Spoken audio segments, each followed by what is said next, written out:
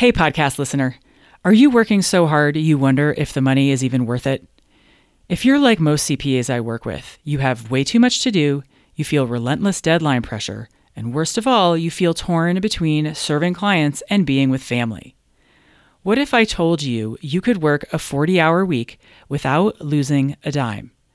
I know it sounds impossible, but my Down to 40 Hours CPA Mastermind is designed for CPAs just like you who want to get their lives back. Down to 40 Hours CPA Mastermind is launching soon.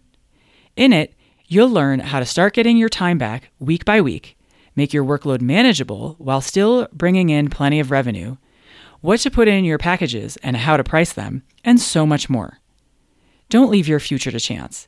CPA Mastermind will get you on the sane, profitable path you've been searching for. With unlimited coaching, your success is guaranteed. Go to GeraldineCarter.com to learn more. Dates, times, pricing, it's all there. Welcome to the Business Strategy for CPAs podcast, where I help you bring in more revenue with less effort. My name is Geraldine Carter. Today I want to share with you 6 ways you can get your time back. I don't want you getting your time back feeling like some mysterious, nebulous impossibility that appears beyond your reach. I want you to know that getting your time back is discrete, it's finite, it's tactical, and imminently doable.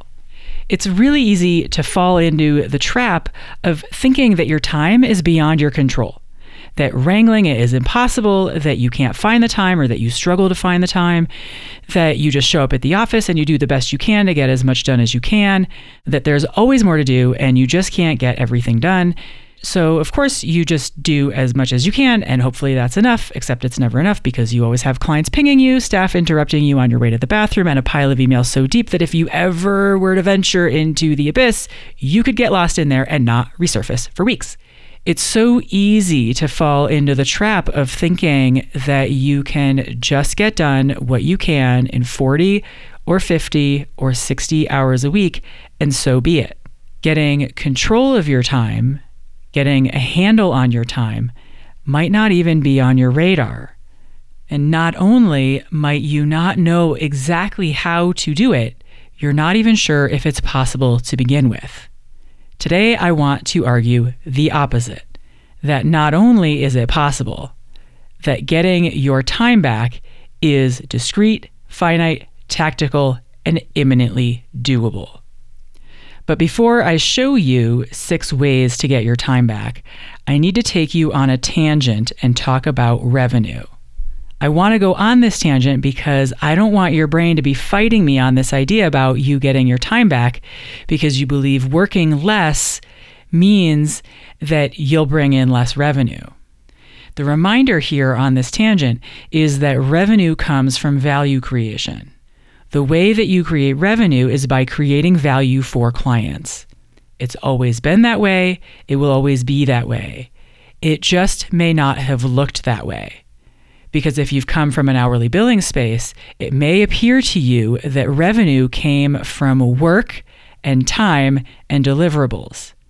But doing it that way, the hourly billing way, hourly was always and only ever the pricing mechanism that you were using to capture the value you were creating. The revenue itself came from the value you created. You just happened to be billing for time. So of course, it looked like time and work was correlated with money. But time and work do not have to be positively correlated with money. Time and work can also be negatively correlated with money. More on that in a minute. Correlation does not imply causation. Just because things are correlated does not mean that one caused the other. You probably remember that correlation ranges from -1 to +1. +1 is perfectly correlated. -1 is perfectly inversely correlated. Working hours is highly correlated with money if you're billing by the hour. The more hours you work, the more you bill, the more revenue you bring in. Now consider the ways that hours are inversely correlated with money. The more hours you work, The more your brain gets tired, the more mistakes it makes, the more it has to do the same work a second time and clean up any related messes. The more it works, the more it's tired, the more it forgets things.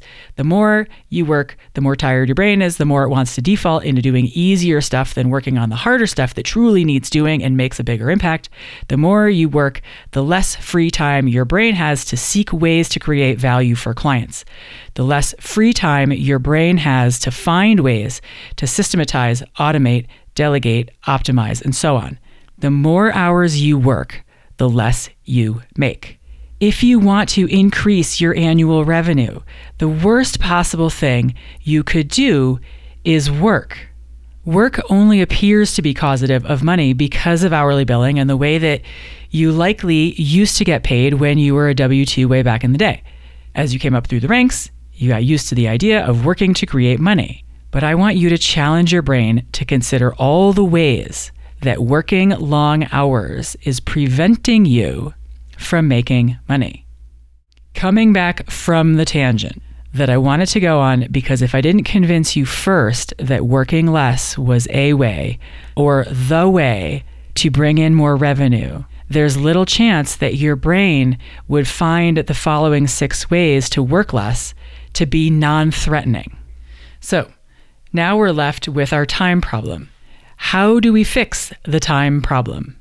Not the revenue problem, that's a different problem for a different time, just the time problem.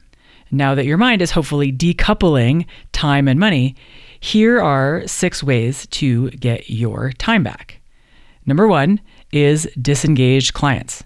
I did a whole 45-minute episode on this, number 215, on disengaging clients, so be sure to go and listen. But at a high level, if you want your business to be a smoothly running, nicely oiled machine, we need to make sure that the cogs and the teeth match. If you have too many cogs and the gears don't line up, of course it's going to feel clunky.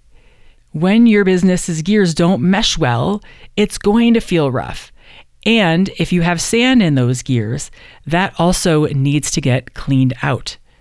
Now, clients are lovely people, they are not sand, but we need for your business to be running smoothly. And if there's too much in the system, it's not going to run smoothly, it's going to run clunky. So that's number 1, disengage clients. Number 2 is delegate. You can simply push work down to your staff and tell them to figure it out.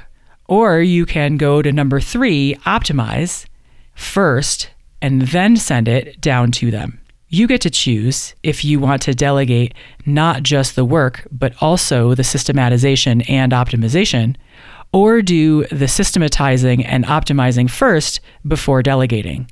You get to decide based on the level of expertise of your staff and what shape your systems are already in before you delegate them.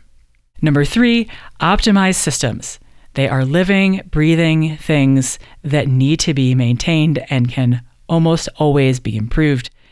Number 4 is automate. What steps in your systems can be automated with existing technology?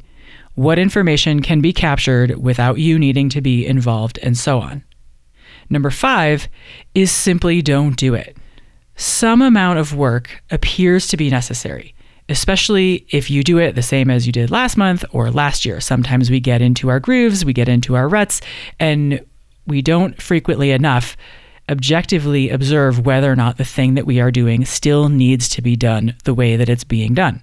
Scour your firm for things that don't really have to happen or may not provide a lot of value for your client. Number 6 is to make yourself less necessary, needed, or available.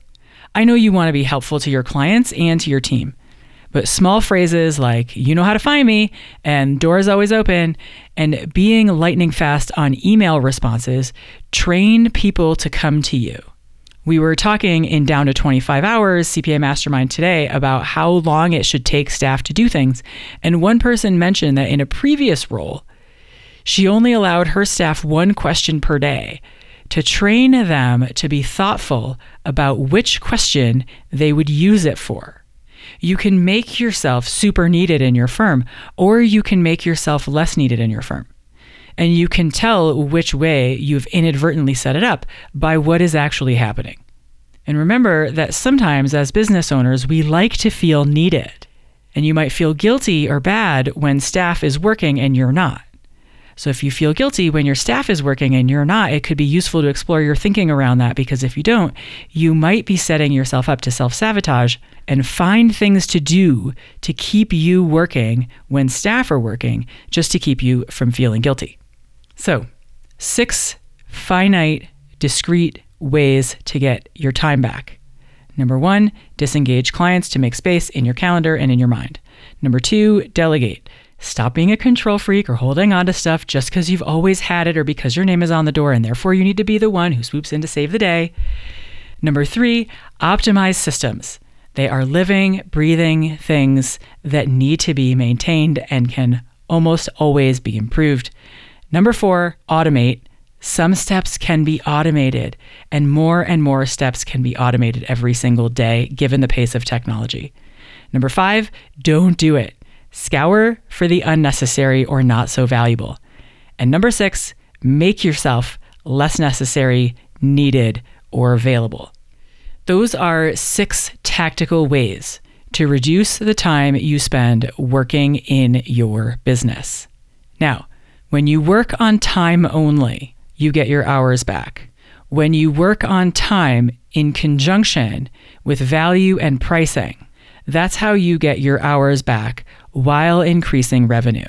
Time, and the shortage thereof, is one business problem to solve that's on its own continuum. Revenue, and the shortage thereof, is a different business problem to solve that is on its own continuum. These are 2 separate problems with 2 separate solutions on 2 separate continuums. Time and revenue are not causative of each other. And I want you to challenge your mind to think of all the ways that you can make time and revenue inversely correlated, meaning the less you work, the more you make. It's counterintuitive and goes against what most of us have likely been taught all along the way. And if it's true that the less you work, the more you make, then consider that if more revenue is what you want, the worst possible thing you can do with your time is work. Have a great week, and I'll see you next time. Hi again. Would you rather spend your weekends outside playing or at your desk? In Down to 40 Hours CPA Mastermind, we put an end to overworking while maintaining revenue. Go to GeraldineCarter.com to learn more. Dates, times, pricing, it's all there.